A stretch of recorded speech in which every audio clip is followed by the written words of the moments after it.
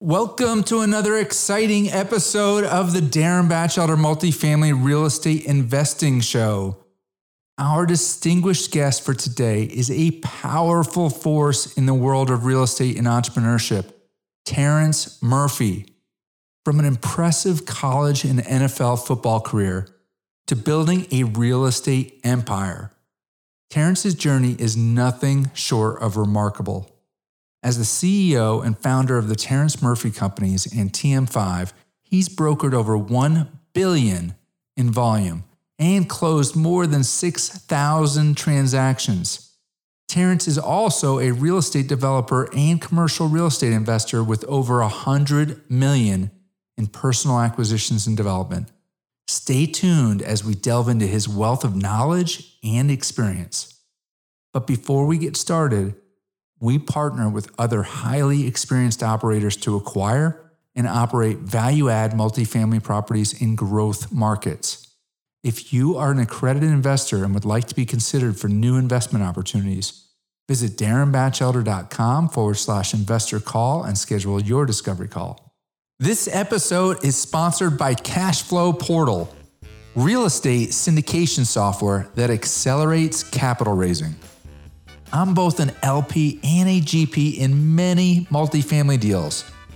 I've used many different software applications for the capital raising process, and I like Cashflow Portal the most. I'm so confident in the software and the Cashflow Portal team that I've become an investor in the company. If you are a syndicator looking for a software platform, then let the Cashflow Portal team know that you heard about them on Darren's podcast, and you will automatically receive 3 months off an annual contract. You can find the company at cashflowportal.com. Welcome to Darren Batchelder's Real Estate Investing Show. Each week, you will learn how to grow your wealth through real estate investing. Be introduced to the players that are getting it done and learn how you can get involved. And now, here's your host, Darren Batchelder. Hello, everyone. Today we have a very special guest. We've got Terrence Murphy. Terrence, appreciate you coming on the show. Man, it's good to reconnect, man. You were on my podcast almost 3 years ago. It was a while ago, yeah. Really excited to reconnect with you, brother. Well, fantastic. So a little bit on how Terrence and I know each other. As he mentioned, I was on his podcast about 3 years ago. And I am extremely honored to have Terrence on. He is, a Texas A&M grad, was one of the top wide receivers within Texas A&M, broke records. My son went to A&M, and he was really jealous when I told him I was going to be talking to you again. So then he went on to play for the Greenbay Packers. So not only excelled at the collegiate level, but also went on to play in the NFL, and then has since started in real estate and has excelled in that avenue as well. So I appreciate you coming on. I am looking forward to this. And, first question I typically ask is how many properties and how many units you're invested in? Yeah, man. So I started in real estate at 22 or 23. And I'm north of 1,000 units in my portfolio. But the majority of my portfolio, I raise no capital. So it's just me and my wife acquiring those units and building a portfolio over time. And so we do small apartment complexes, townhomes, duplexes, and single family rentals. And obviously really focused on college markets.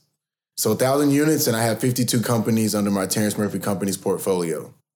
He says it's so humble, you got people that in the multifamily world, people talk about units all the time. Like I'm in 9,000 units and 10,000 units and 4,000 units, but most people, own 1%, or something like that.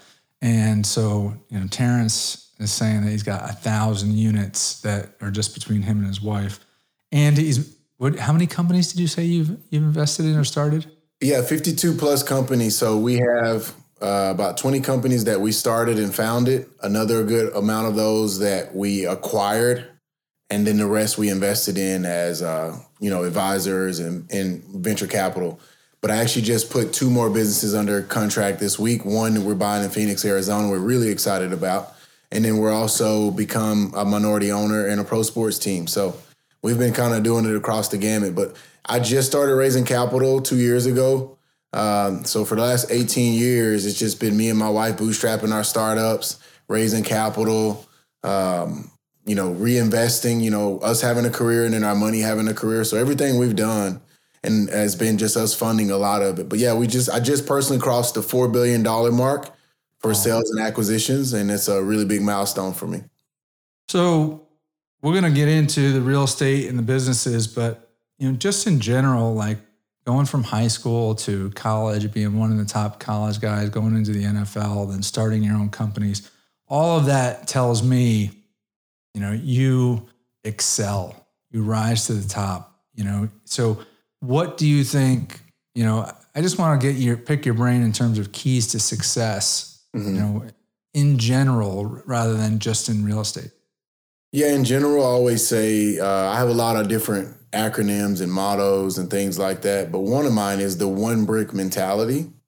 What I mean by the one brick mentality is just truly building it one brick at a time, one day, one deal, 1 week. And now, because we're out of the industrial age, we've moved into the information age. We're so inundated with content. And so we always feel like we got to compete. We always feel like we got to rush the process. And I told people when I was 5 years old, my mom bought me a Doug Williams Redskins jersey and helmet. And it was my first little football uniform. And in that moment, having that helmet on and saying I wanted to be a quarterback, I decided then I was going to make it to the NFL. So from that moment, it took me 17 years to accomplish a dream. And so I understand the process of playing the long game. And that's where I was always at this point, this decision in my career. Should I go raise capital and go get more units and more businesses, or should I just keep kind of bootstrapping it and building it? And but yeah, I would just encourage everybody, one brick mentality, and find your career, and it won't be a passion in the beginning, but find something you're interested in, learn your craft, and when you become the best, the resources will find you every time. So a lot of 5 years old, I could picture you with the helmet, like you're probably, in the house running around with no shirt on and a helmet on probably. But there's a lot of kids that, are doing that at that age, but they don't follow through. So, what was different about you and your mindset that allowed you to continue to follow through for those 17 years? Yeah, I would say, there was a couple years ago, the Bulls put out that documentary about Michael Jordan and everything. And a lot of my teammates that play with me text me. I hadn't even seen the documentary yet. I just started getting text messages saying, I didn't know you played for the Bulls, like joking around. And so they were just comparing me to Jordan. And I'm nowhere near who Michael Jordan is as an athlete and as an entrepreneur. But from a mindset standpoint, I have that similar mindset of Kobe and the Michael Jordan. I'm really competitive. I want to win. And it's more of a conqueror mentality. Like, I don't want to just beat you. I want to crush you. And so that's always been the mentality that I've had. And growing up, being the baby boy of 7 and being with a single mom, humble beginnings, I know what it feels like to be considered on the, low on the totem pole financially and all those reasons. And I know growing up, my mom would always tell me, no matter where we're at financially right now, son, if you put in the work and you keep the faith, you can accomplish anything. And she pounded that in my head.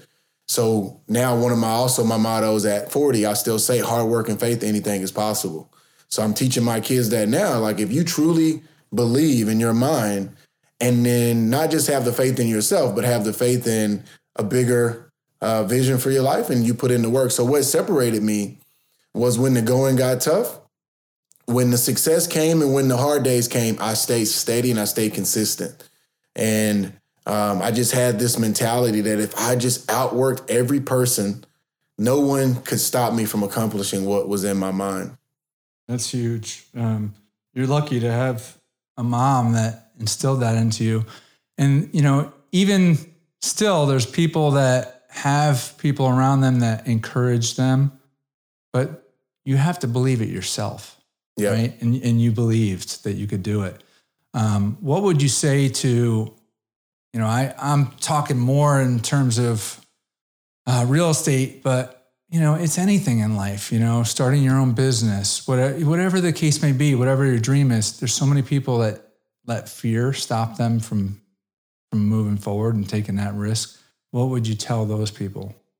I would say you see people who have fear because they either haven't prepared enough, you haven't done the things you needed to do. That's where anxiety comes in. And I've had my bout with depression. I've had my bout with anxiety and panic attacks.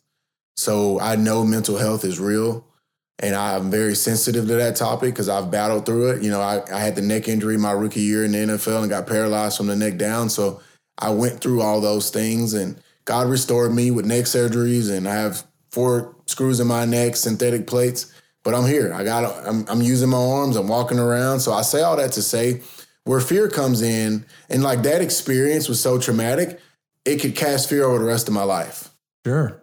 But it came a point where I had to decide that I'm going to find a way out of this hole of depression, this hole of, man, I was there and it was taken away from me.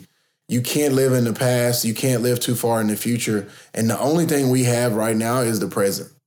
And so, I really focus on, there's a scripture that I've been meditating on, Philippians 4:6.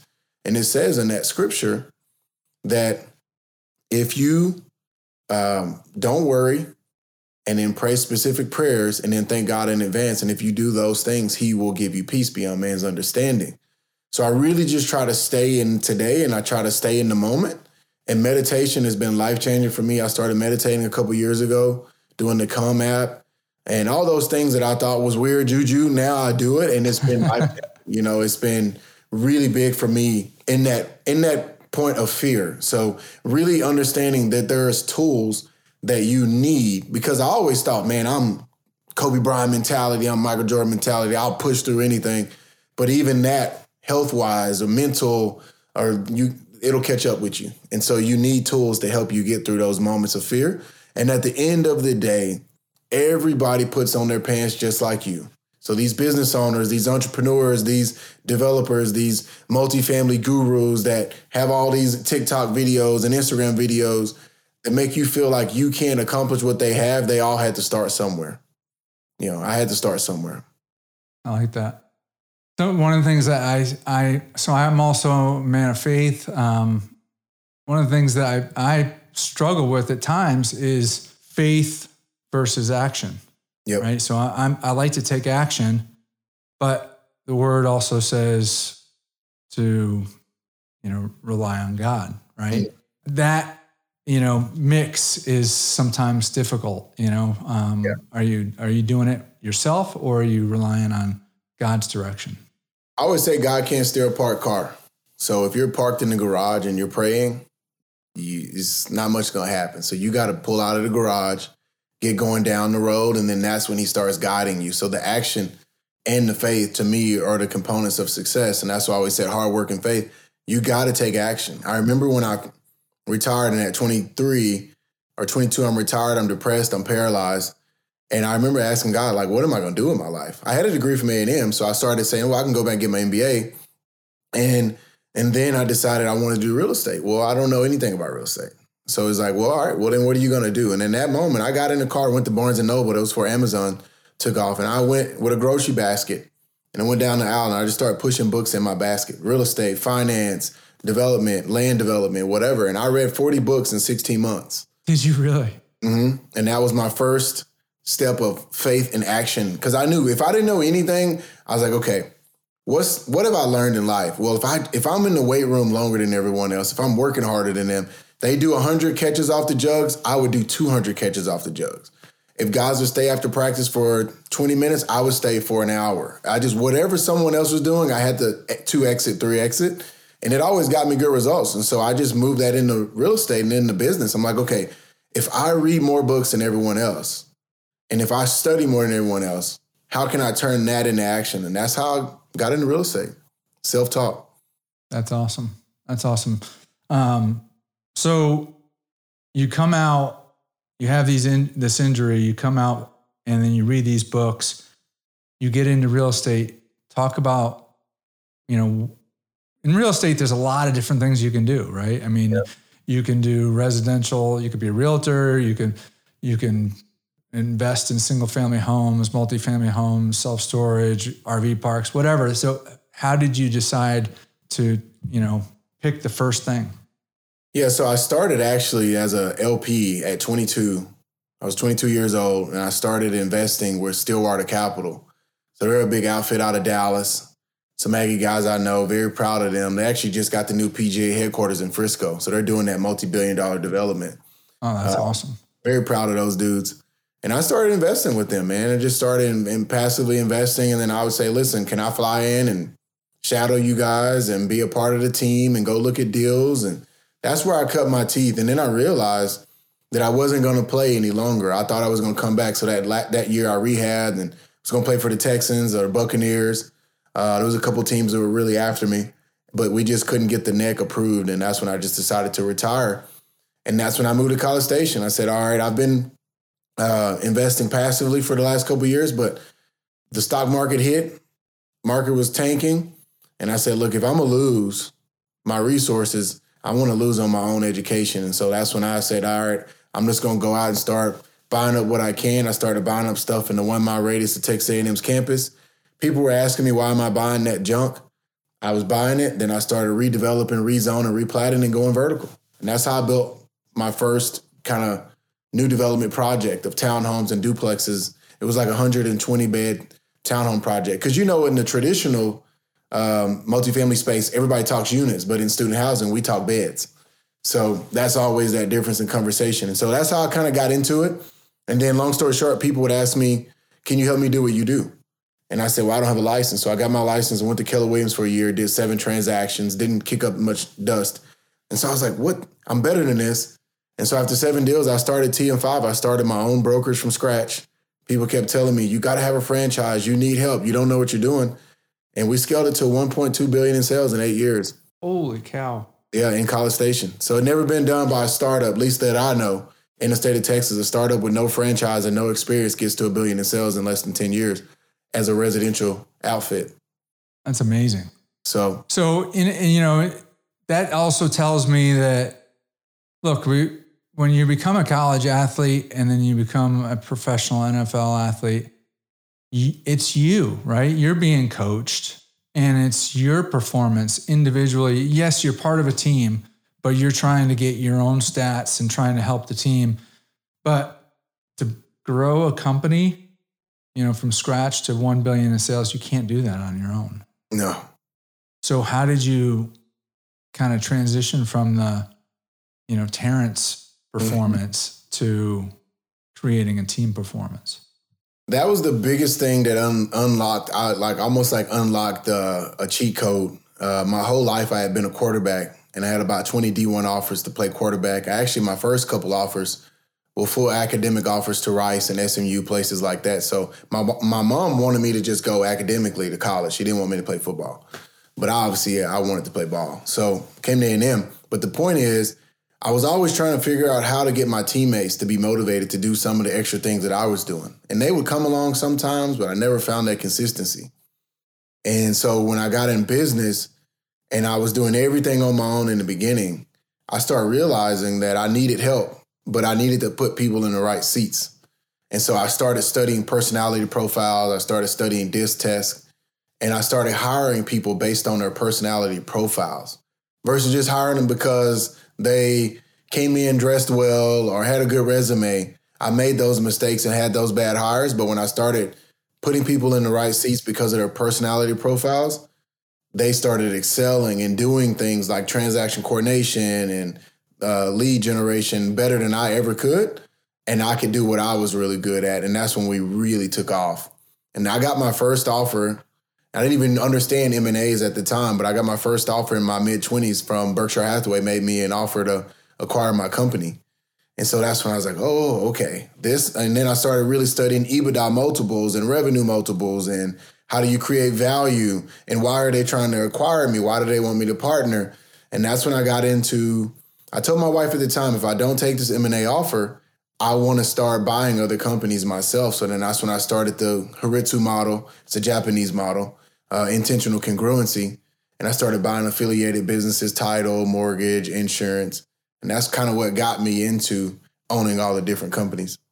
Oh, so it sounds like not only did you read those 40 books to get started, but as you started your company and started to grow, you continued to read and continued to learn.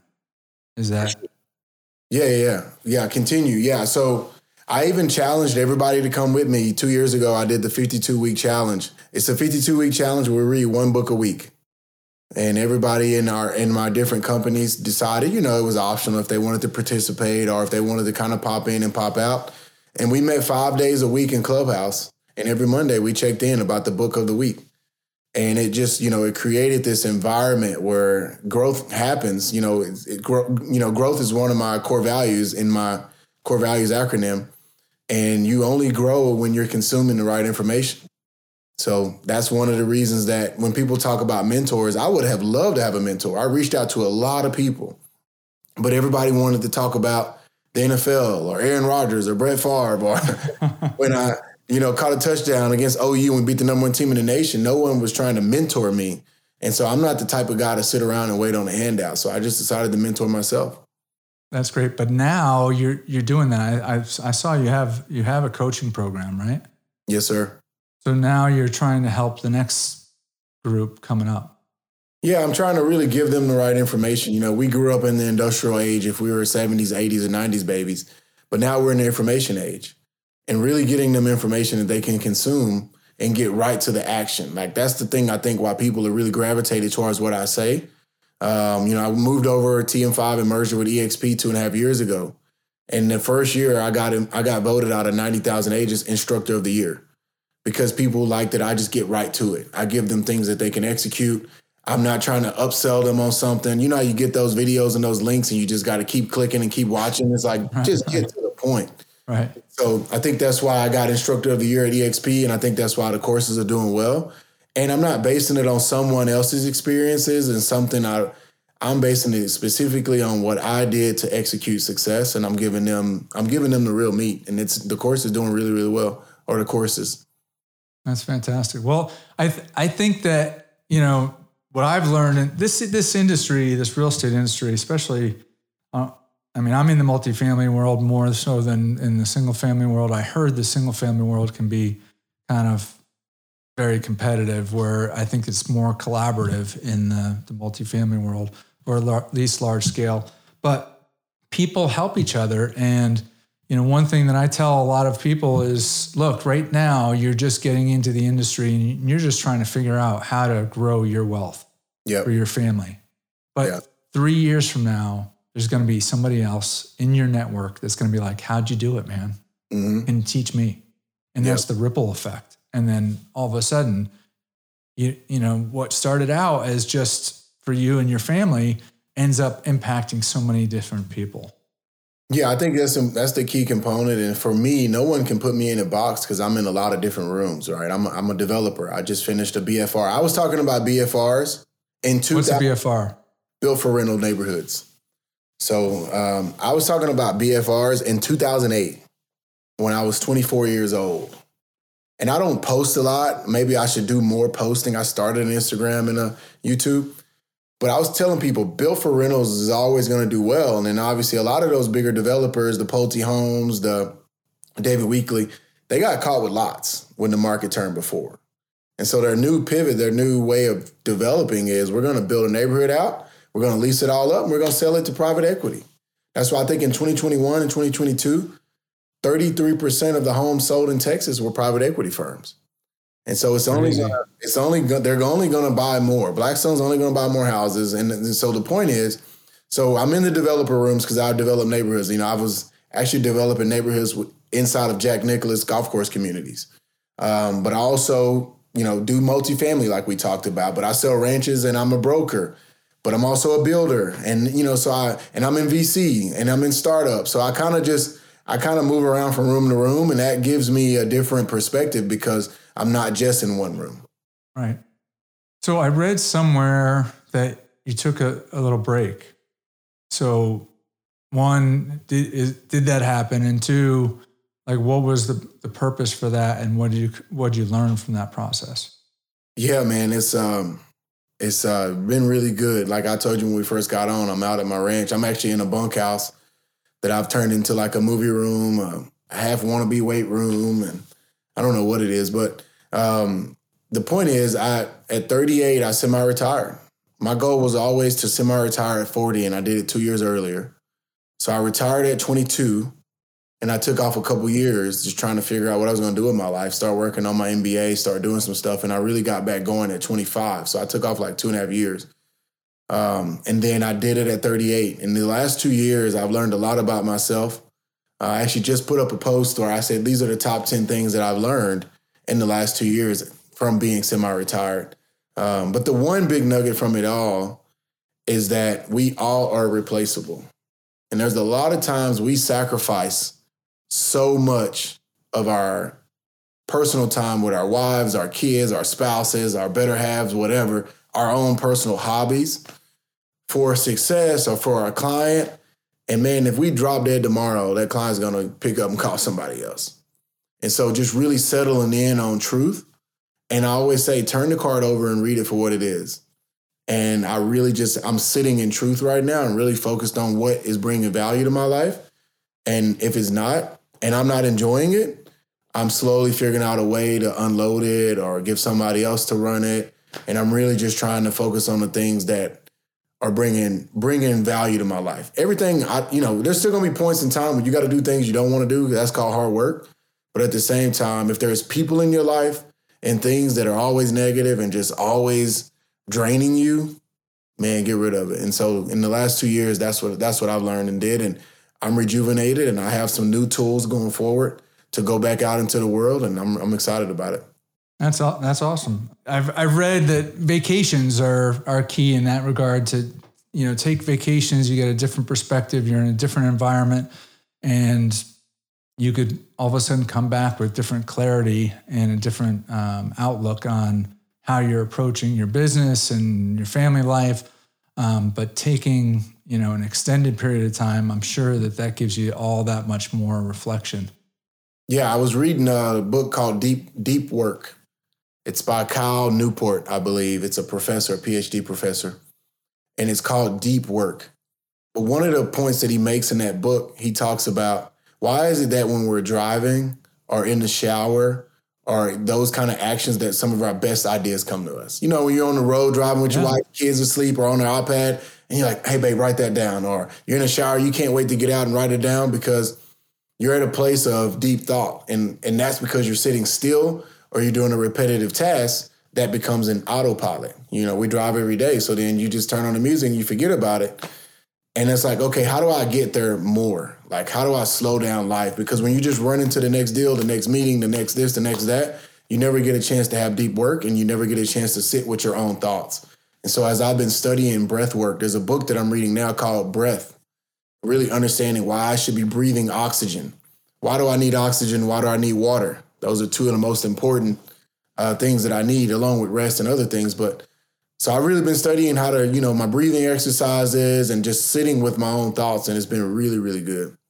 That's huge. I'm a thinker. And I remember telling my kids, like, just go in your room and think about, like what you want. And it's like foreign to them. Like, it is. Because there's so much stimulation in the young generation, with phones that it's really, really, really foreign to them to just be quiet, be still and think, Yeah. Well, what do you mean? So, hey, you mentioned before we got on that you started this thing called Good Bull Capital. So what's the focus of that? Can you talk about that piece a little bit? Yeah. So the story behind Good Bull Capital, like I said earlier, everything that we had did up until about 2 years ago, was just been me and my wife bootstrapping the businesses, raising, putting together our own money to buy the real estate developments and just running razor thin, just stretching the dollar, really making the dollar work. And we never raised capital. Why did you do it that way? I would say the reason I felt it was the right thing to do at the time, I probably wouldn't have did it that long, but I had been in the NFL. I was a top draft pick. I was the face of A&M football my junior and senior year. I didn't win the Heisman like Johnny Manziel, but I was the guy. It is what it is. No one can take that away from me. And I had always been getting pitched from different agents and runners, and everybody was pitching me stuff. I had a trash bag in my duplex of just letters from agents and people, and it was just inundating. And so when I got drafted, everybody wanted to pitch me a business deal. Invest in this, invest in that. And that's why you see a lot of guys that are pro athletes that lose a lot of money because they trust people with their resources and then they lose. But I say that to say I didn't want to be that to my teammates. Like Aaron Rodgers was my roommate. He's my best friend on the team. That's my guy. We don't talk like we used to, but that's my dude. And I have many other guys that played for a long time. And I probably would have still been playing had I not got injured. But the point is, I just didn't want to feel like I was bothering them. And so that's the reason I decided that at the time. That was my thinking. Now, a couple of years ago, I have a client who's a billionaire. He's a good friend of mine. I've sold him a lot of real estate. And he sat me aside one day. He said, hey, man, why don't you ever let anybody invest in your developments? Everybody in this Central Texas area knows about your neighborhoods and what you do and the student housing, but you never have partners. And I thought I was doing the right thing. Like, hey, I'm not bothering anybody. Right. He said, hey, you're actually being a little selfish. And in my mind, I could not, that floored me. He said, you're being selfish. And I said, how? Because he said, because you know real estate. You've built a great track record. People trust you. You work for everything. Why would you not want to bring along some of your teammates, friends, or your clients and let them invest in your projects? And when you make money, they make money. And I was like, that's a really different perspective. I didn't think of it that way. Yeah. So that's kind of why I started this Good Bull Capital. That's huge. I mean, you think sounds like in the beginning, it was kind of like the MLM, like, you get invited over from a friend and, and they're part of some multi-level marketing thing. And you get there and you realize, oh no, this is going to be a pitch fest. Yeah. And you didn't want to be that, but your billionaire friend told you, hey, look, there's other people that you could be helping. Correct. That you're not helping. That was the word. You can be helping them versus hurting them. And in my mind, I was like, I don't want to pitch. I don't want to bother them. So that was the pivot I made. And then there was a guy on my financial team, Luke, who had started Good Bull Capital, him and Ethan. Ethan was an attorney. And I kind of helped them start it in a sense passively, but I didn't have the time to commit. And so I saw what they were doing with the gap loans. Good Bull Capital does gap loans for multifamily developers and investors. So Ethan, GAO, gap. Mm-hmm. Yeah. So I've talked to him before. Yeah. So you've partnered up with him? Mm-hmm. Yeah. Yep. Gotcha. So, yeah, and that's where they really do a lot of the multifamily. There's a big need for that, for sure, the gap loans. It is. So they really focus on that piece where what I bring in is the stabilized real estate and then the mature business acquisition, because obviously M&A and VC type. So I've really been doubling down on buying businesses all around in Sun Belt states that are 1 to 2 million EBITDA. That's my number one thing right now that I'm doing. Does it matter what type of business? So I like essential type businesses like steel, lumber, glass, anything like that. I really try to stay away from businesses that are the minimum. They got to be 15 years old and 1 million in EBITDA. But I just bought a 55-year-old company. And so I like buying these businesses that are 1 million to really 1 million to 5 million EBITDA. Because once you jump 5 million EBITDA, you're competing against private equity. And so like bigger, stronger private equity, they can pay higher multiples, but they don't really play in that 1 to 3 million space.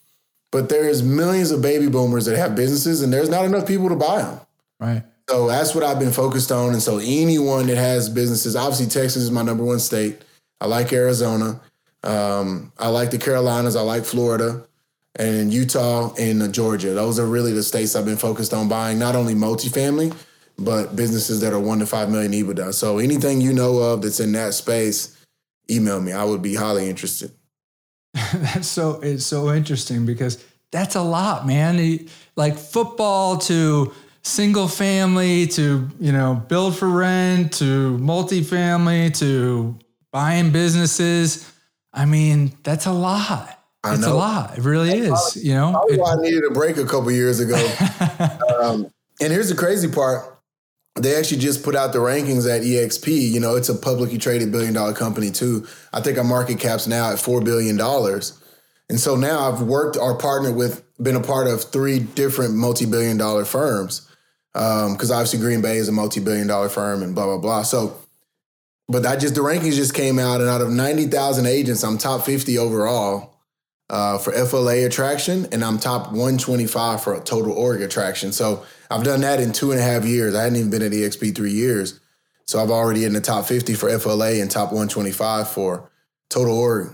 And I'm just getting started. So what I've been doing with that is because I taught myself as a brand new agent how to scale my business, and I taught other brokers how to scale their businesses. I ran free masterminds for years.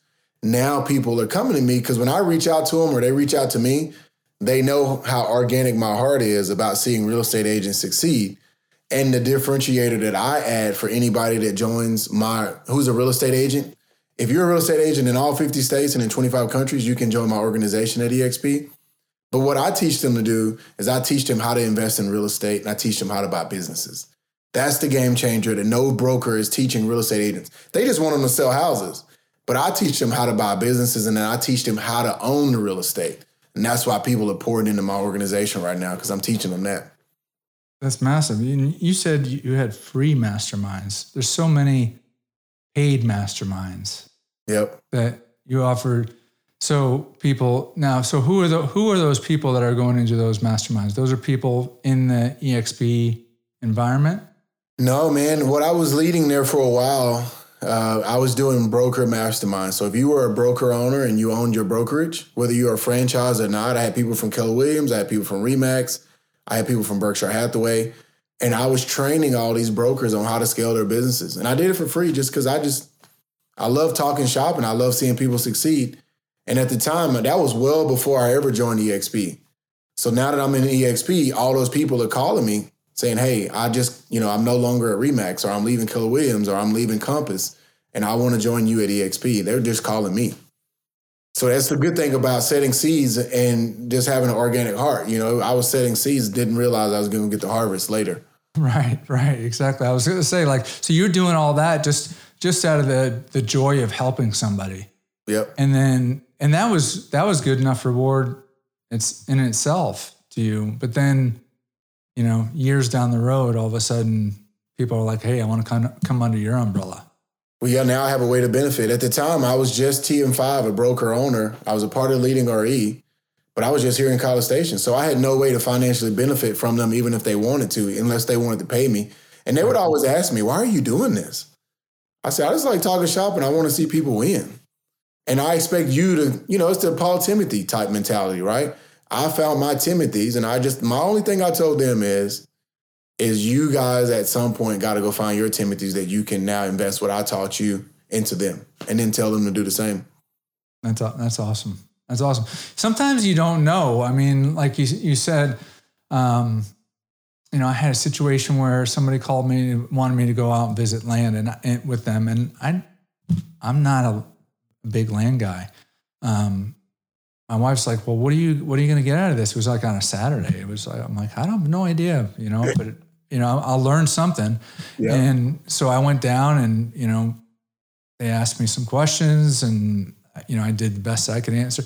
And next thing you know, we drove by another property that we both we're like, hey, go check that out. And we went and looked. Next thing you know, we talked to the property manager, we got on the phone with the owners, and we ended up partnering with them on some other deal. Like we had no idea that was going to happen, you know? And so sometimes, like you said, you just go but I think it has to be something that you enjoy too. Like you would have just gotten joy out of helping that person. It wasn't like you were looking for that benefit in the end.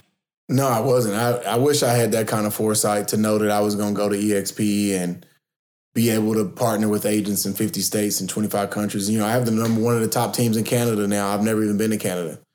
I have one of the top teams in Dubai. I've never been to Dubai, but I coach them online and I pour a lot into them, and then they take my, real estate strategies, and it's obviously working in other countries. So that's the benefit that I get now, just seeing other people win.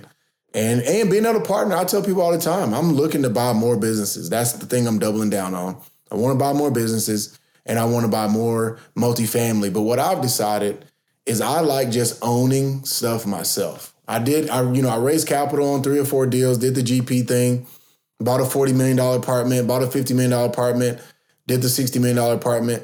I'd much rather buy the $3 to $5 to $10 million apartment and just own it myself. So that's been the big pivot that I've come off the ranch thinking. Like you said, what did you learn in the last 2 years? Yeah. Is that I like owning stuff myself. But then at the same time, you're doing good bull capital. Yep. Yes. So own the business. So like as far as the real estate, I just decided on the real estate multifamily. I like owning that myself specifically. Gotcha. I should add that clarity. Yes, sir. Man, I love, what about so does the football background open doors for you? Yeah, I would say it's a catch-22. It really is.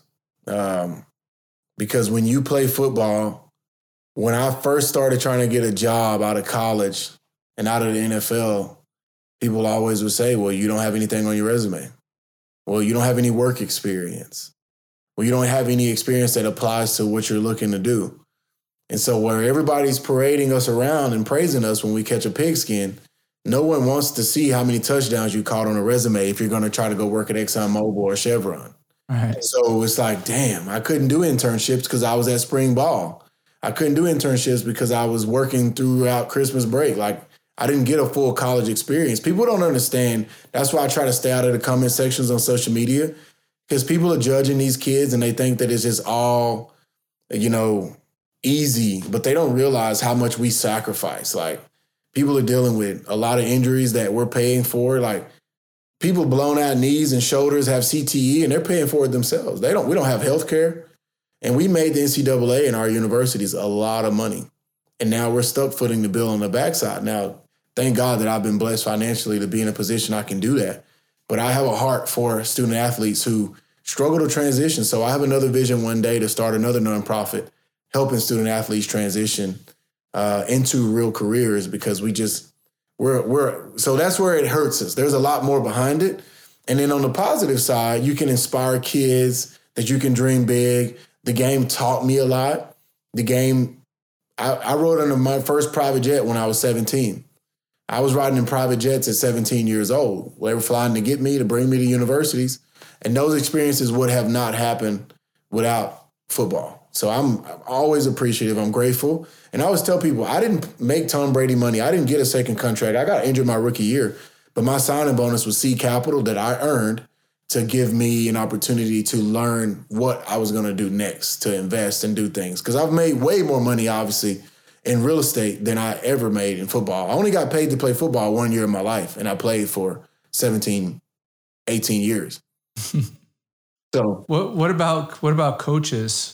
Any great coaches, great inspiration that you gathered that helped you build your character and build the way you operate your businesses? Yes. Yeah, I tell people all the time, like I said earlier, I worked originally, my first job out of college was for a multi-billion-dollar franchise, Green Bay Packers. And I don't know what the market cap is on Green Bay now, but I know it's in the mid $5 billion plus range, 4 to 5, 6. But the point is, I wasn't just there catching touchdowns. I watched the way Green Bay ran that organization. And if you look at a lot of the training staff, the medical staff, they've been through 3 or 4 different coaching regimes, but all those people are still there. There's a reason why that's in place. And there was a time a couple years ago, they put out a statistic. If you look at the 53-man roster, at one point, Green Bay only had like maybe 10 guys on the roster that played at other teams. So they draft you at Green Bay and they keep you at Green Bay. You're staying. Yeah. So I watched how they ran that organization. I learned a lot from how they dealt with that. And I learned a lot with how they dealt with my injury, being a second-round draft pick, and how they handled everything. They really treated me they did it the right way. And so R.C. Slocum, obviously he's in the College Football Hall of Fame. He's a legend for Texas A&M and the Southwest Conference and the Big 12. He's a great friend of mine. He's like a dad to me. He's a great dude, and I love him. So R.C. Slocum made a big impact in my life. And then I have a lot of coaches that made an impact. James Franklin at Penn State is the head coach right now. He made a lot of impact on me. And so there's a lot of guys that are great coaches that made an impact in my career. That's awesome. Well, thank you for sharing that. it says something about you again, that here you are, a teammate, a player, but you're also looking at how the organization is run. And that, for the listeners' benefit, look, you could be working for a fantastic company, but maybe you're not in the role. Maybe you're not in the seat that you should be in, but you can still take advantage of watching how the organization runs the business and learn from that rather than just focus on your little piece of the pie. I like that. Play in the long game. That's what I always say. There was a day after spring ball in Greenbay in the locker room at Lambeau Field. I just remember coming out of the shower and a bunch of guys were laughing and busting jokes. This is the locker room, right? It's ruthless. And Sam Congato was walking by. He was a running back, and he was undrafted, and he had on scrubs. And everybody was joking and calling them names. And me, I just always operate different. I never get caught up in the crowd in a sense. This is what everybody's doing. I always stop and say, okay, how do I look at this different? And as he walked out, I put my clothes on real quick, ran out in the parking lot. I almost caught him right out in Lambeau Field.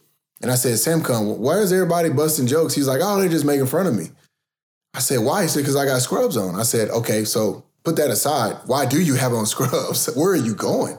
We got practice this evening. He said, I'm going to intern at the hospital in Green Bay because I'm going to go home to Africa and be an open heart surgeon. Wow. And that, punched me in the chest. And it made me think, wow, he's here on an NFL team trying to earn a roster spot. And in the middle of practices or at the end of the business day for us at Green Bay, instead of going home and watching film or sitting in the hot tub or whatever, he's going to go work at the hospital because he's got a bigger purpose. And that's when that really started stretching me on what can I do to make an impact. And that was when the vision of my Terrence Murphy camp, Football, Finance, and Faith came in. And so over the last 3 years, I put on a free camp for my nonprofit for underprivileged kids in the community and athletes. And we talk about finance and faith. And we're teaching these babies about NILs. We're teaching them about finance. We're teaching them about things at a football camp. And we've had over 1,500 kids and volunteers in the last 3 years attend the camp. So it's been doing really well. And that's awesome. Well, Terrence, how do people reach out to you if they want to get to know you a little bit better? What's the best way for them to connect? Yeah, I'd say Instagram. I got an Instagram account, just Terrence C. Murphy, so TerrenCe, C and then MURPHY. Or just email me, Terrence@terrencemurphy.com. Those are probably the best two ways. Hit me on Instagram or message me in my inbox. If I can help in any way, would love to help. If you're raising money on a deal, especially buying businesses, things of that sort, I'm still interested. I like owning them myself, but I still invest passively. And then obviously, if you're a real estate broker and agent and I can help in any way, let me know. That's awesome. Well, Terrence, my son graduated A&M. He started working, but we will definitely be back in town for different games. So I will definitely look you up when I'm in town, and hopefully we can get together. I appreciate you coming on, and I wish you much success with Good Bull Capital and everything else that you've got going on. You really keep pushing and you keep growing, and that's inspiration to everybody. Thank you, Darren. Thanks for your friendship and your encouragement, brother. All right, brother. Listeners, until next week, signing off.